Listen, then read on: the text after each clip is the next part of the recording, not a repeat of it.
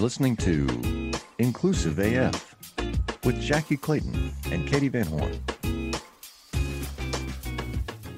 Hi, Jackie. Hi, Katie. How you?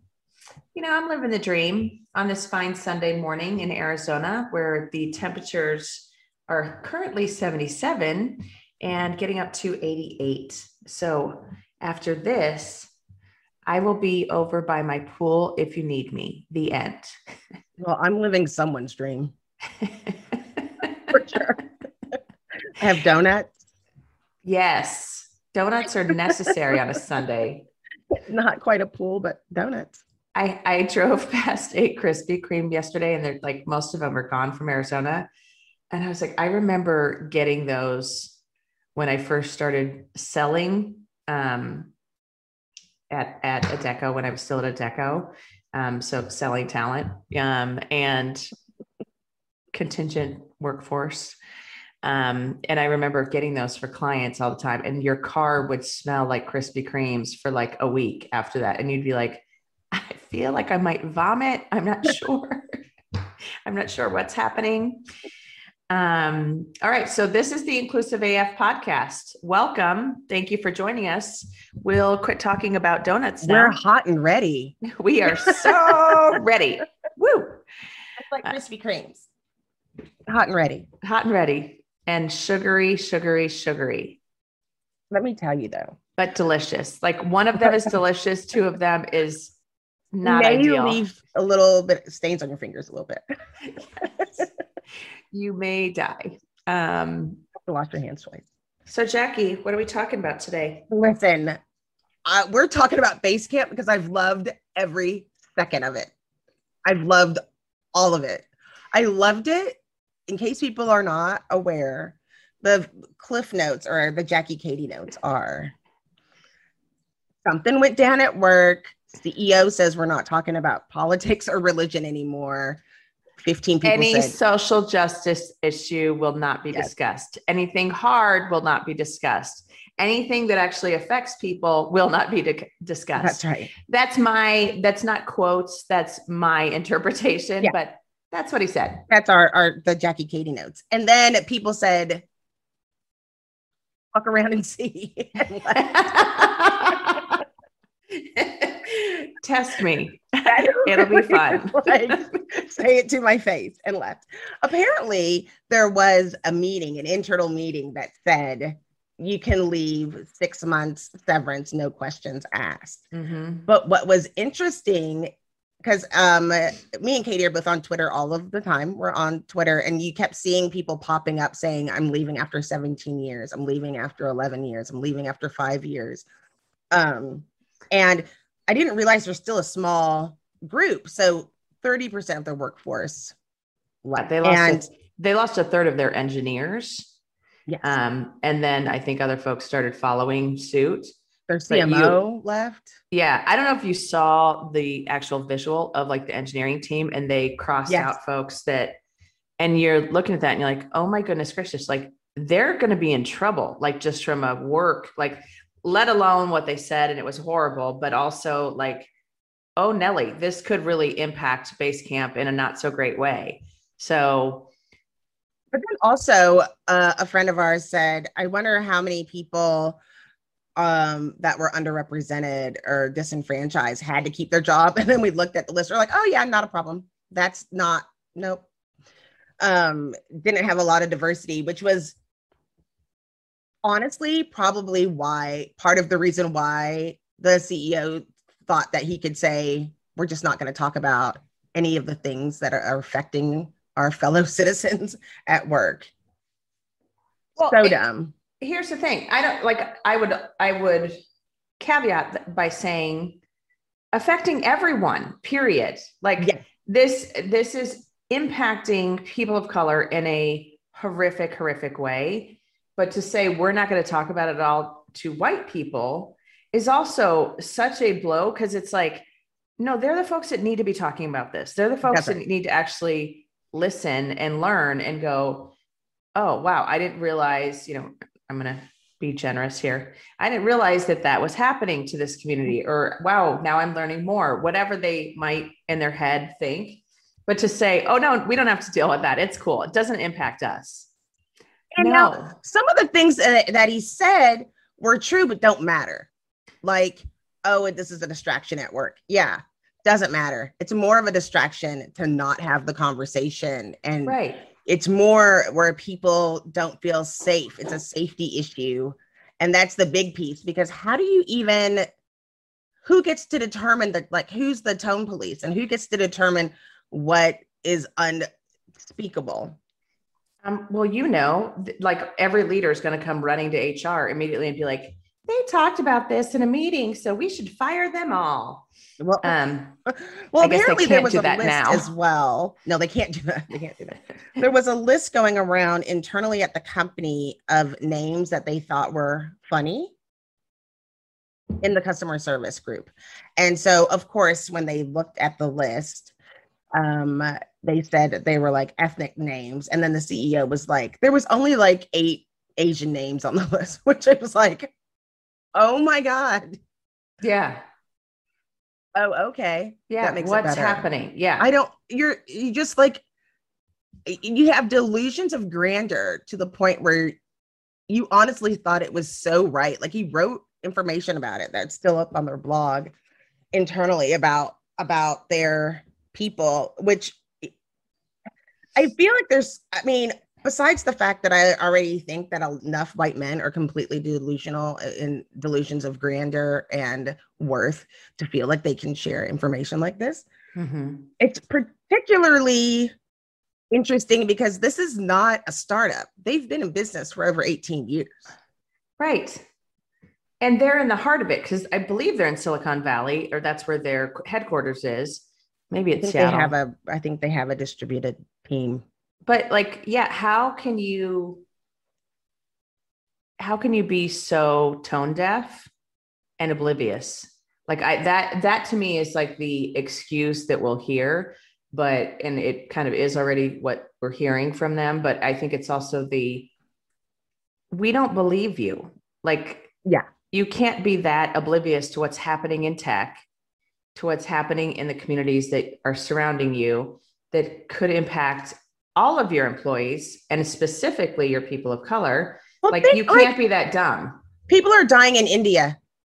We're not going to talk about it. Asians are getting like beat up and killed in the street. We're not going to talk about it. Like Black Lives Matter, we're not going to talk about it. Okay, so what are we talking about? Like project management software? Boo. That's the only thing you're allowed to talk about. Yes, the only thing. So we're not supposed to connect with humans. No, we don't. Well, it's kind of that whole, like, we don't care what you do after work, which sets a very different tone than it should, in my opinion. Mm-hmm. And I don't mean like, hey, let's, get them if they go to happy hour and do something stupid, but more the, how do you not care about your employees and the life that they, like, I just spoke to a gentleman this week who was talking about the fact that he lives in Minneapolis. Mm-hmm. And his wife will not allow him to run at night. Now, this is a big guy. Like, he, could take care of himself if something occurred. But the fact that his wife is like, absolutely not, you're not going outside after dark to run. And, that is the type of fear that people of color are facing. Mm-hmm. And yet we're treating it like, oh, well, no, we don't care. That's not our problem. That's you after work. Like, what? Right. That's not the message you would ever want to send to an employee. So right. It's just fascinating. I found it, it's fascinating, but it's just incredibly stupid. It's like, here's the thing that if people are listening and they're talking to their CEOs, like, we know that internally we're just a microcosm of what's going on externally from our offices. And in order to care and nurture your employees, real life creeps into those spaces. And so we need to support our employees because there's a lot of stuff going on that are creating people to be distracted. So, but if you feel safe at work, you're able to get through the day into a safe space. It cannot be an unsafe space. And that's already the problem with Black and brown and gay and trans. And hey, you just muted yourself. Jackie's gone on mute. She's finished so talking. Funny. How did I do that? I don't know. You decided you were done talking to us. Just going to talk to yourself for a minute. Sorry, please continue your thought. Whatever I said. No, I'm done. Okay. No, but you have to support, it has to do with safety. So you have to support your people and recognize that they might be going through some stuff, because there's a lot of stuff to be going through right now. Absolutely. And I would also say it's kind of like, and I don't know if you ever kind of heard this analogy or have experienced this, but one of the things, like for benefits and for comp and for some of the departments in HR, it's also don't let your employees be distracted because they have to go file 45 pages of paperwork because they had a baby, or because they had to take a mental health leave, or whatever it might be. Like, don't put that additional stress on them. And so it's like as easy, as streamlined as whatever that you can make it, do that so that people can focus at work and aren't, oh my gosh, I have to get this from the doctor, I have to do that, whatever. But that is more like, again, kind of the well-being of your employee and making sure that they have the resources. Like, hey, if someone in HR can help them do the paperwork in 5 minutes, they would probably take them hours to get done. Let's do that. Let's sit down with them and walk them through it. It's not a huge deal. And so things like that, that's also what kind of comes to mind, is the lack of awareness of how saying those words will impact your employees, and they will be not focused on work. So you made the statement, hey, they said in there, something about, we want people just to focus on work. No, you're creating a barrier. And so now all they're going to think about is, wow, this employer doesn't really care about me. This employer doesn't really give a shit that, I'm going through stuff and I'm dealing with life outside of these four walls that's coming into these four walls because of what I'm dealing with. So yeah, it's bananas. Well, and it says they don't care about their whoever purchased their product, because they said, we're about money. We're not about politics. We're not like social justice warriors or whatever. And it's just stupid. It's the whole, you can't sit by the sidelines and decide, yeah, we're not going to do this. Like, we're not going to participate. A lot of people do that. This is the thing. A lot of people do that in a different way. Like, just by saying we can't talk about politics at work. And then what they deem as politics are things like, I don't know, did you get your COVID shot? Or, are we going to work it back in the office? Like, all of those things kind of lead back to those places. And so it's like, let's just not talk about things that are impacting the world and just talk about ourselves. Yeah. Nasal gating. Nasal gating. Nasal gating. Oh. Is that like mountain climbing? I think I need more coffee or something. I'm not sure. It's been a morning. Yeah, I think the navel gazing route is always really productive for a company and really makes them sustainable long-term. So sustainable is the word I was looking for. Thank you for that. Yeah. Sustainable totally of assholes, just sustaining not their actual product, which will be, but like, even that, like, we need to let this one go because I am just going to get more frustrated. It just was a dumb thing, period. And so I think I think what would be good to talk about is like, how do you navigate these conversations at work when things come up at work? This isn't a situation where, nobody can sell their kids wrapping paper at work because we have to support everyone or whatever. Right. I think it's important to have different discussions. I know one person that I spoke to last week said that they have like real campfire chats, like open forum discussions about things that are going on, like how are you feeling kind of things going on at work. I think it's always important to have somebody in place who actually knows how to navigate and deal with some of these situations. But I think it's important to have a place where people can feel safe if they are wondering if we can rally to support an employee, how can we do that? One of the things I've been researching this week in particular for CCAT was just what can we do with our veteran filters? What can we do to help veterans more? And I think about that. I was thinking like, wait, do they help any of these veterans? Because there's so many things crossing over, trying to understand the life of someone who serves our country and how we can bring those into the fold. And in talking to a lot of various veterans this week, they have told me some horrific stories from organizations that have like Army in the title of the organization and then say, oh, we don't hire veterans here.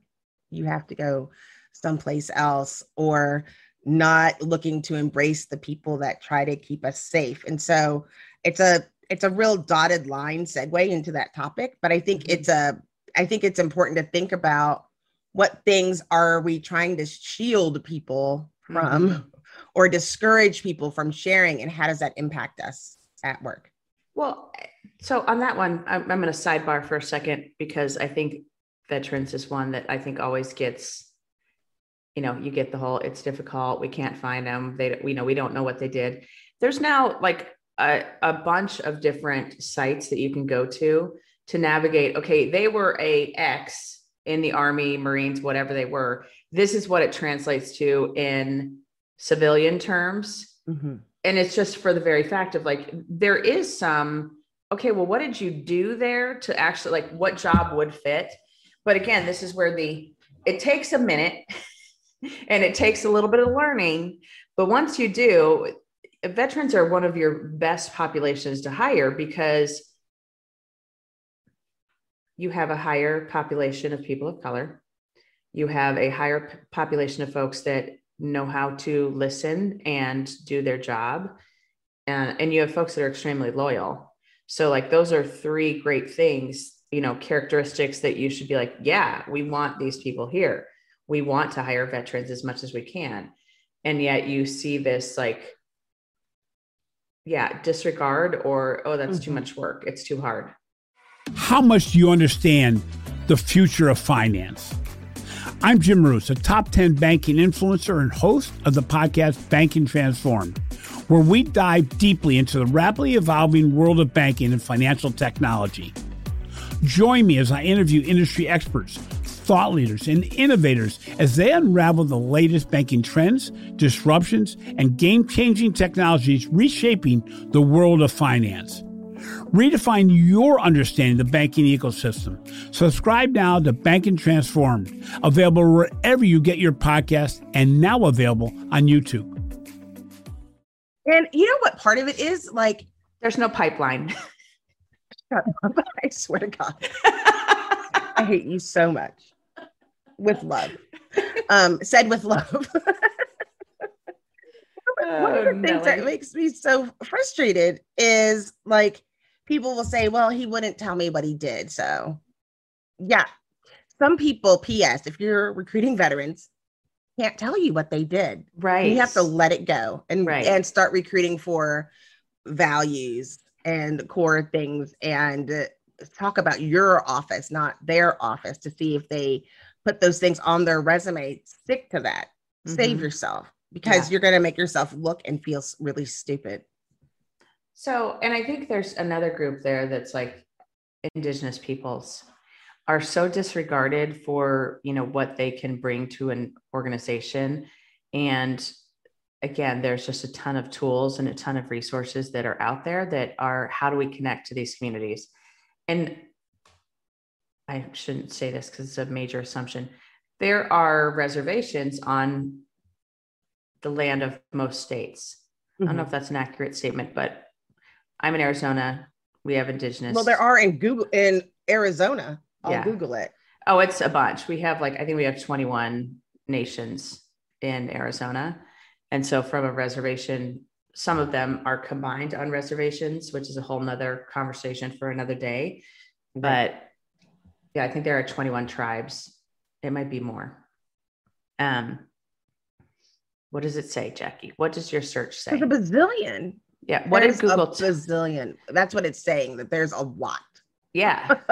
well, and it is because I think with every, if anyone has a national park in their state, that was land that was stolen once. And then another time, once it was made into a national park, And again, that is a broad statement, but that's kind of what happened to most of these reservations, is that they were granted land. And then it was like, no, that land's too good. So we're going to give you this other land that's not great. It's just interesting. There's 326 federally recognized Indian reservations, and there are nearly 700 tribal areas. And so they were looking at that they just looked at the top. Like there's 29 in Washington, 30 in Oklahoma, 75 tribal areas in Hawaii, 107 in California, and 222 in Alaska. And there's more everywhere. Like you said, it looked like, a lot of places. There's only a few states that don't. It's easier to say the states that don't have Indian reservations are Arkansas, Delaware, Georgia, Illinois, Kentucky, Maryland, New Hampshire, New Jersey, Ohio, Pennsylvania, Tennessee, Vermont, Virginia, and West Virginia. Which is interesting because, just knowing. Yeah, there were no Indians in Georgia or Delaware. Yes, there were. I know. That's why I'm like, wait, isn't Illinois? Illinois, I think it was Iroquois. Yeah. Ohio was the Chippewa. I know that because I'm from Ohio, and everything was named Chippewa inappropriately. In the South, you had all kinds of indigenous groups. So anyways, Nomas. We're totally that was a long sidebar. What were we talking about originally? Base camp. Then we went to. We're talking about not talking about politics at work. Oh yeah. So yeah, we're going to ignore this. Isn't an answer. So you were asking, what should you do about it? So I'm going to tell you what I would do in my current role as a consultant doing diversity, equity, and inclusion consulting. I would ask who all was involved in the decision to write that statement and share it. Because if the PR team said, oh yeah, that seems great, fire them, every single one of them. Absolutely. And then I would secondly go to the CEO and do what I'd like to do, which is what's the worst that could happen? Let's play that game. Because any good HR person, any good PR person would know, how is this going to land right now today in 2021, knowing everything that's going on in the US and abroad, to your point, India is not okay right now. There's a lot of countries that are not okay right now. How will this land? And I would hope any good HR or PR person would go, this probably isn't a good idea right now. Let's hold on this and let's maybe just take a pause and think about this. Now, I understand there's probably conversations going on that are hard conversations. The other route is teach folks how to have that conversation. That's right. In a positive way. How do you have discourse without it going to extremes? That you should be able to, like you said, pull people together and say, let's talk about this. And I think that's what I would do if it came on my plate, we're thinking about doing this as a DEI strategist. I'd be like, what is the end game? How do you think this is going to play out? What are the repercussions for these types of things? And let's just talk in generic terms about what's affecting our employees today. Right. Just so you know, this is going on right now. And this is how it's going to affect whatever you think is happening. It's going to get worse in these areas, and we're not going to be able to recover. We're going to have to look at those things. What are you really trying to say? Are you saying that you don't think people are working enough? Because that's a whole different issue. And I think that's what was missed in the article, that the memo that first went out, and anything that you see about talking about it, is that he didn't say, I'm paying you for a full day and you're only putting in 2 hours. It wasn't okay, we can talk about this issue, but we need to still get this is how it's affecting our company. It didn't give anybody enough context. And it was just shut up. Yeah. And never is going to work. Please stop talking immediately, sir. Could you calm down? Could you calm down? Nothing good can come of this. You seem a little angry. And I'm hurt by that. I've done a lot for you. I gave you a job. I built this company with my own bare hands. I built this sons of guns with rock and roll. Can we switch topics for a moment? Absolutely. Positively. So we're going to go into something. You're going to beat me up a little bit. Very little. Okay. As much as you want to, you can though. Okay. Obviously, feel free. I will take it. I love it. Yeah. White people doing diversity, equity, and inclusion work. Yeah. Thoughts? Katie, why are you doing this work? You bastard. Stop it immediately. No, this is the thing. Like, I will notice, okay, this is going to sound really creepy. There are people that I know should not be doing this work that just happen to be white women. Like, it wouldn't have mattered the race and or gender. They shouldn't be doing this work. They read one book and saw one docudrama or something and decided they were experts. Shouldn't do this work. But I feel like, it's not fair to, we're trying to not generalize all of these various people. And I think that it's unfair when you say, I need you to reach your people. Like, I can't tell you, like, even as open and transparent as we are, I can't tell you how many times where I'm like, Katie, these are your people. These are your people. Get them in line. You need to talk to your people. I just know that people have given you, I'm sensitive to the way people respond to you, but people have responded that white women should not talk about diversity and inclusion and they're taking space. Mm-hmm. I think the problem is when you look at the situation from diversity and inclusion, and then what happens, just like in other fields, we take out being like a feminist and white women feminist versus what's going on for the Black woman experience is why people have that disconnect. Mm-hmm. Because historically, when you look at these groups that have women in them, the majority of white women stop as soon as their needs are met, right? Which are outside of Black and brown people. Mm-hmm. That just means you have to do the work and educate yourself and be able to speak for all people. Because the other flip side of that is that diversity and inclusion is not just Black and brown people and not just female people. So that's where I'm like, what are you talking about?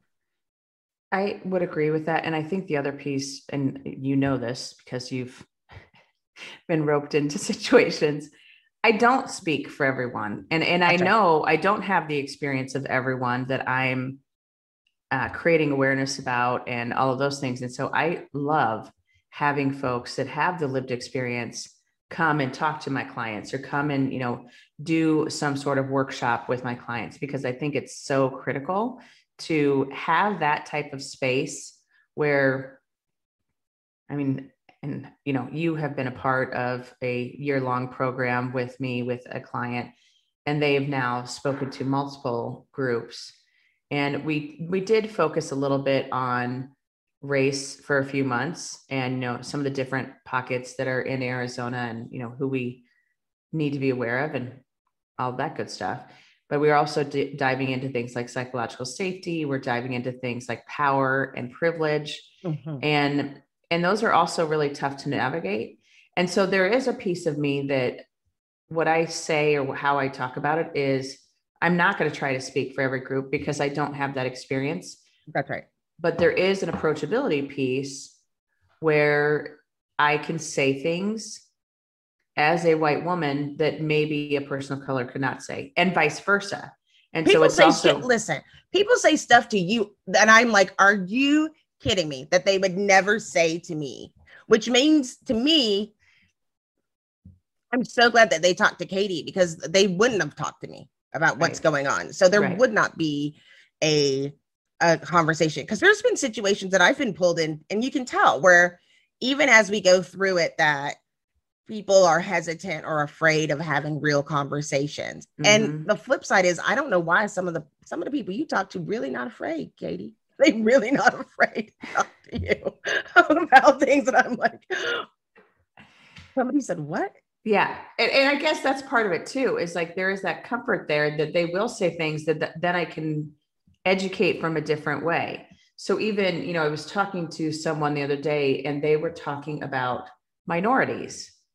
And that is one of my cringy words, like, because I'm like, Yeah. well, actually they're not. So let's talk about that first. Yeah. And so just even educating on silly things, or, not silly, but, things that are, for me, just common knowledge. For like you should know better. Yes, you should know better, but they don't. And that's okay. And that's part of the learning. But it's also things that I agree with you. They'll share with me that I'm like, oh, wowzers. Okay. Yeah. We need to start at a different place than what I thought. Yes. And well, the other day I was listening to a podcast. I'm very specific about my podcast. We do this work, and then every Sunday we are recording stuff and we talk about it every day. So like in my personal free time, I don't listen to things about diversity and inclusion. I do it when I'm working for a specific goal. But this day I was listening to a book review of this woman who people hire in to do diversity and inclusion work. She literally tells her story that she was a coach, like a life coach person. And she read White Fragility, the book, and said that she was doing it wrong. She read that one book, realized she was doing it now. And now she teaches diversity and inclusion because white women don't understand. And she's woke because she read one book. So now she knows that it's another experience. And from that book that all it does is create damage for white women, just damage themselves with no resolution on how to get to the end game. And they're all just say, we're bad people. Like, oh, sorry, Black person, I'm a bad person. And that's usually as far as it gets. So she just, I don't know. She's like a sadomasochistic clubhouse. Sorry, fans of the book. That's just how I see it. I agree. And I mean, I don't know that we've ever talked about that book on here. We've never talked about it. No, we've talked about, no, we haven't. It is one of those books that you are like, God, I wish this was good. I wish this was I wanted so helpful. Much for this to be helpful. Yes. And you're reading it and you're going, wait, what? Like, really? Yeah, this isn't helpful for anyone. But I also think for me, it's also there are so many good books from people. I mean, in movies, like you can watch Crip Camp and learn more about people with disabilities. You can watch 13th and learn about the historical context of imprisonment for Black men and women. You can learn about some of these different topics. And it's like that book is at best, like junior level, and at worst, to your point, like damaging as heck to people. So I agree with you. Like, I think there is the other one that kind of gets to me or kind of sticks in my craw is now I'm a diversity expert because I talked to someone who is gay. Now I'm a diversity expert because I have a friend who's trans.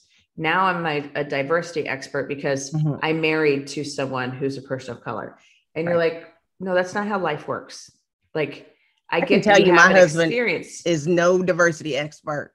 He might be. You just his show is not.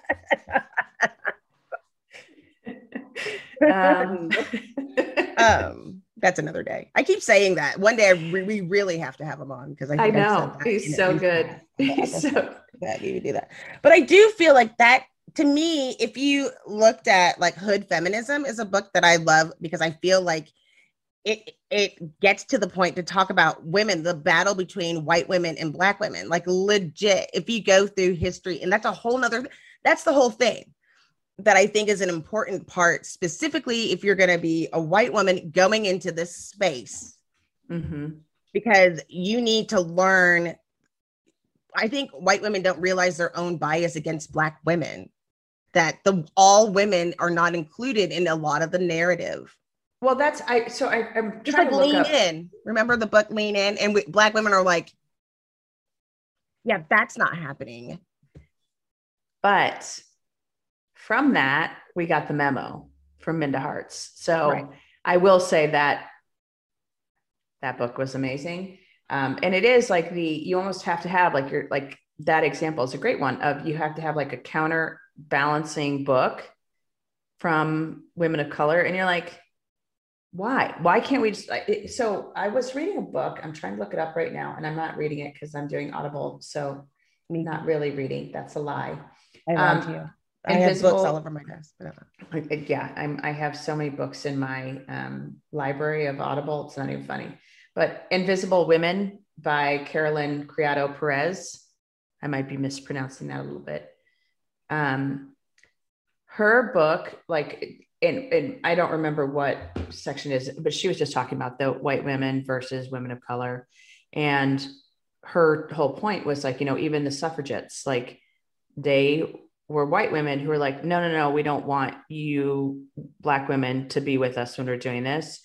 And so they actually like snuck into the back of the line at, during a parade and, things like that you're just like, how dumb are we? Mm-hmm. As a white person, like how dumb, like right now, I think there's such I feel like it's positive,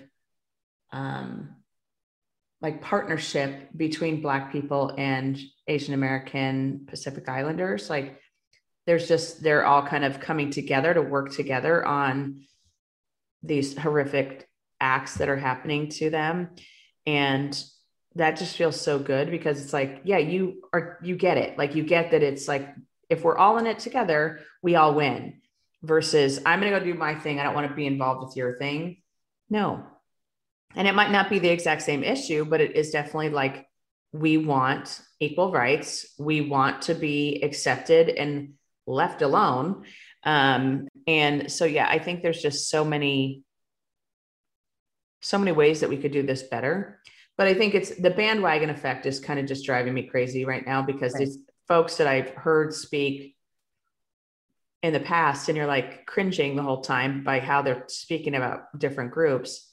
And then now there's some king or queen of diversity. And you're like, I can't. I'm going to say, and I don't know if you've read this yet, I'm going to recommend heavily, and we'll put it in the show notes for reals. Because sometimes I say I'm going to put it in the notes and I didn't get it in the notes. I forget. But I am going to do it this time. It's a book that's called A Black Woman's History of the United States. Mm. And so, it goes back, I think, 1600s forward, and it prioritizes lots of voices, but it talks to enslaved women, freed women, religious leaders, queer women, women who lived outside of the law from the Black perspective of the navigation through the United States. And I feel like that should be almost like, if you're going to go into this work and you want to make sure that you're doing the right things, that you don't forget this lens. It's important to know, because that's the other issue that I think comes up. And I think this is fair. This is like a debatable issue that you might think doesn't count. A lot of what you see when we're talking about diversity and inclusion, they aren't understanding the message and the goals of which we're trying to meet. Like when you talk about, when they say vendors, like diverse vendors or minority businesses is what you hear a lot.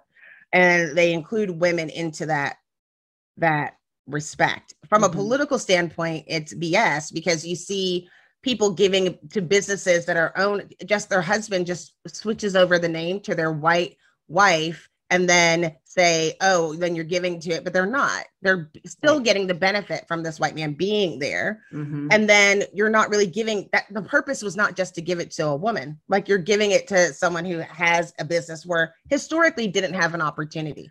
So you have to look at those things deeper than just a checklist of these are the vendors that you can go to if you want to make impact. And so in there was a school board that removed white women from minority-owned businesses. They have it separate. They have separate ones where you can do that, but that doesn't count into when we're talking about having diverse vendors, that doesn't, they don't count. Yeah, that diversity spend. Yeah. And it's funny that you say that, because I'm actually right now building out how does D&I impact every department in your organization?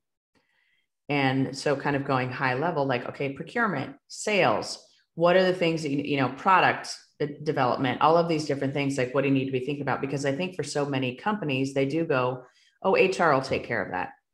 And like letting the marketing team know, hey, don't use stock photos that aren't actually reflective of your team, or use stock photos at all, because that's just not gross. Yeah, it's just gross. And being thoughtful about some of that stuff, and being thoughtful about like, how are you presenting yourself to the world? And, and there is that message that I've heard, and I agree with this to a point, is I get asked the question of like, hey, we're trying to do marketing, we're using our employees, but we don't have diversity. So how do we talk about that, or what do we do? And I'm like, you're honest. Hey, we're working on it. Own it. Yeah, we're not there yet. But I've heard some, counter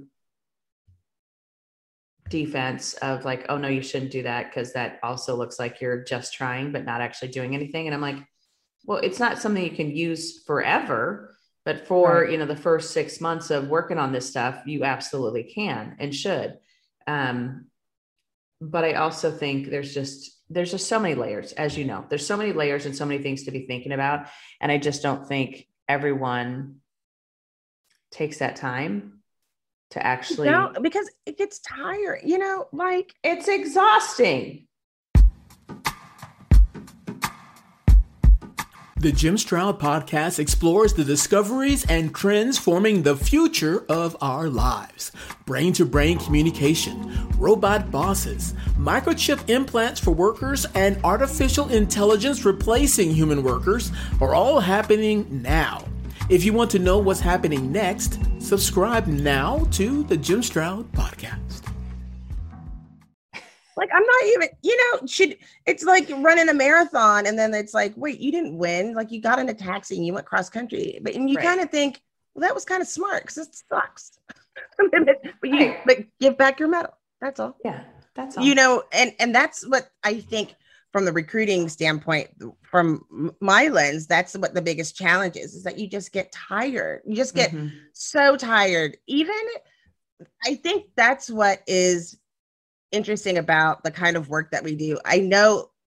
So I think everybody feels like this is easy, just like people think hiring is easy, like they don't need human resources, they need to build a product. Like there's all these things where people think that they can do it,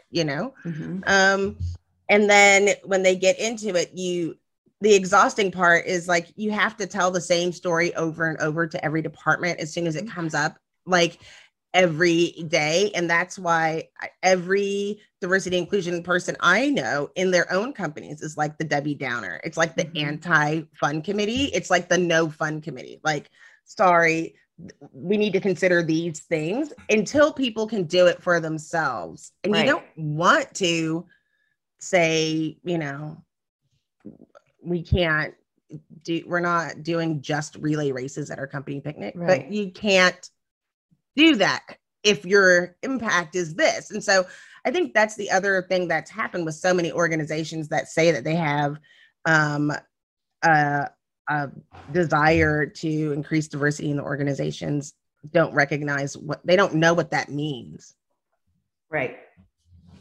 They don't. Like, well, and it's the like, oh, well, we have workers in our warehouse that are people of color. And you're like, cool, who's in leadership? It's kind of that conversation too of like, oh, no, we're totally diverse. And you're like, but are you really? Because your first and second line of leadership is all white people. So. And that's the thing that Harvard Business Review talks about. Like, this is something that we were talking about with organizations that try to have diverse slates. And it's like, you can't just have a diverse slate. Like, you have to have 3 underrepresented people on the slate for every one, white male on the slate. You have to have 3 non-white male, cisgender, able-bodied people, SWAMs on the slate. Yeah. I mean, I actually have read the article about that you cannot have one person that's diverse or considered diverse. And it is like, you have to have 2 or 3 or more. in that slate, or it's statistically impossible for the 0% person to be chance. hired. Yeah. 0% chance with one diverse person. Yeah. And I love having that conversations with people like on the finance team and stuff. And they're like, well, wait a minute.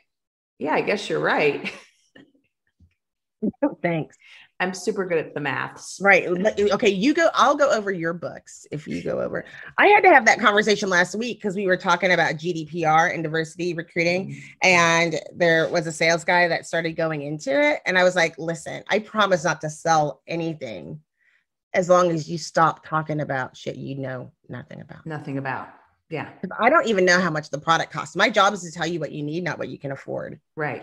Your job is to tell them what you're selling them, not oversee their diversity and inclusion program. Right. Like, we have to navigate through these things, and you're talking about something you know nothing about. And that's what you have to, that's why you have to stop. You want everybody to be knowledgeable about diversity, but it's a continuous thing. And there's a lot of places for it to go sideways. Well, I think I agree. And I actually had the opportunity to have a couple conversations with someone who's also a DEI consultant. And we kind of got into it a little bit because there was so much opinion versus fact. And I'm totally cool with you having your opinion, but when it comes to like working with a client, you kind of have to leave some of that at the side and go, here's the data to prove what I'm saying, not just I feel or I think, because you lose people. Because it's not just about, oh, hey, this person came in and told us to do these things. Why? Where's the data to prove this actually will work? Where's, the HBR article is a great example of like, hey, this is why you should have a diverse slate. And this is how you do it so that people actually understand and then can actually see the math and can see why it's important to have two or more. And so it's the like stuff like that you just got to go, this is where you need that expertise, people who've done this, who've been through this, not someone who's passionate about it. And we love people that are passionate about it and stay passionate about it and rally and get people together and do those things. But because the problem is you don't have, when you literally legit, you will be standing talking for all the underrepresented people at an organization by your freaking self. And they're looking to you to make the space. So it's hard. So if you can't take the blows, you have to bring somebody else in or step aside because it will get ugly. And what happens is the opposite impact is what you say. And then you have some freaking CEO that says, we're just not going to talk about it at all because we can't seem to have a good conversation. It's productive. Hard. And so, and it's really uncomfortable. Wouldn't it just be easier? Like, that's what I hear a lot from recruiters. Wouldn't it be easier just to hire these people? No. Just to get butts in the seat. But I thought you were doing something a little different than that. Yeah, I thought you actually cared about this and wanted it to be a sustainable program that we actually implemented forever. Right. And created spaces where folks can feel accepted and feel safe and feel like their company cares about them and isn't telling them, don't talk about that because it's uncomfortable for some folks. It's uncomfortable for us too. Somebody told me that the other day. They're like, oh, you're so strong and so confident when you go in there. I was like, no, what? No. It's just my job to do. It's just my job. It's my job. Yeah. And it's so also I take it very serious. Well, and you have to be the expert in the room to be able to get folks on board, and you have to know your stuff because like the joke I always, maybe this isn't, it's funny to me. I was about to say, is it funny, a joke? It's funny to me. So that counts as something. When you talk to the CEO, you're talking about bottom line results and, why this will impact their brand, all of these different things. When you talk to the CEO, you're talking about the financial benefit and again, those bottom line results, but you're not talking about the feel good or why you should do this because it's a great thing to do. You're talking about the numbers. When you talk to the chief operating officer, you're talking about, okay, how will this impact the product? How will this impact the people that come and work for you? How, and so there's certain things that you kind of focus on with each person to make sure that they get, why is this important to you and why? And that's what I was saying, like the department thing, I sat down and started thinking through it. And I was like, D&I touches every single part of the company if it's done right. Because it's, from comms and PR to finance with procurement, like we said, it's, things like you don't realize, like in sales, how are you having your people talk to prospective buyers? How are you having your people learn how to speak to different people who are different than what they're used to? And also, how do you talk about your products and how they are inclusive and that they are something that multiple folks can do and things like that, that it's like, yeah, we need to do better. Yeah. So anyhow, I'll get off my soapbox now. All right, my friends. What is one thing you want to make sure folks get out of this episode? Diversity inclusion work it's a study. It's a work. There are no set fast experts because we're always learning the journey, but it isn't a passion. It's taking the data, the facts, the information, and sharing that information with clients. And so there's a difference between understanding the importance and becoming a spokesperson for all things diversity and inclusion. Awesome. Mine kind of goes along that same line. It's you have to keep learning, you have to keep growing because things change. Things are changing rapidly right now. If you talk about, some of the bans on trans acknowledgement in schools and you're talking about, things like. Did you freaking hear Kate? Sorry, different podcast.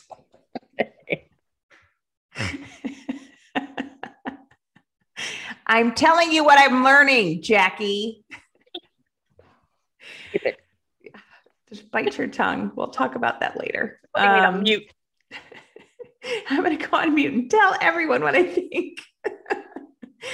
But I would also say this is hard work, and the pain and strain that you go through in a work week, talking to people and working through some of the stuff, and some of it you are going to go, shoot, I don't have an answer. And that's when you reach out to other experts who have different experiences than you do to go, what would you do in this situation? Or how should I talk about this? Like I have one of my very dear friends, Angela Huey, who will be on the podcast soon. I will beg her because I haven't even asked her yet. I need to. She is like the spokesperson for all LGBTQ people in Arizona, pretty much. She runs one community and she's amazing. But I will call her and be like, so tell me about this thing. Tell me about this legislation that's going through. Like, what do you think about it? How does this impact folks? And I think that's part of it too, is just really thinking about how are you learning and continuing to learn? And then the last piece I'll say is no matter what size company you are, you need to look at the spend with vendors. So like, look at who you're actually giving money to help you with your business. And it doesn't matter. Like I'm a one-person organization and I look at it every time I talk to someone like, okay, who is this person? What are they all about? Do they agree with the things that I'm working on? Because it can be hard. And that is all I learned. A lot of things. I learned a lot of things every day. I see. I love that. I'm going to make another ask because we never ask people this. If you like what we're doing, can you give us a review? If you watch us on YouTube, like and subscribe. If you listen to us on Apple Podcasts or Google or wherever you listen to us and you like what you're hearing, will you give us a review, a positive review? If there's things that you hate about it, you can give us a review too. No. Yes, if you don't like it, we get better. If you don't like it, shh. Just inclusive AF, except for people who don't like us. That's not the name of the show. Oh, crap. Okay. Yeah. Sorry. Yes, please do give us feedback, both constructive and positive. And we also have Cup of Joe as an option if you like us and want to help us continue to talk about these topics and share them with the world. Consider buying us a cup of coffee. Which is we got a cup of coffee this week. That was lovely. We did. We got actually a couple 10 cups of coffee, which was phenomenal. And that person will also be a future guest. Yes. All right, then. Thank you so very much for joining us. This is Katie. And this is Jackie. And this is the Inclusive AF podcast. Bye. Bye.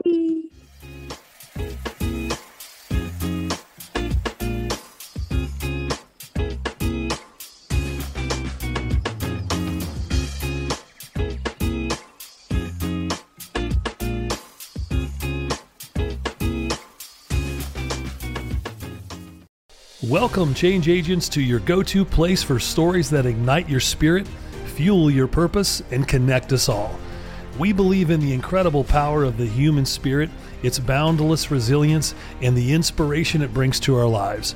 On the Driving Change podcast, we'll journey together through the extraordinary yet very relatable experiences of some of the most amazing people on earth. Our mission? That through these stories, we might just spark change within you and awaken a newfound motivation to harness your unique gifts to make a real difference in the world. So get ready to be inspired and join us on this incredible adventure. You can find the Driving Change podcast on Apple Podcasts, Spotify, iHeartRadio, or wherever you love listening to your favorite podcasts.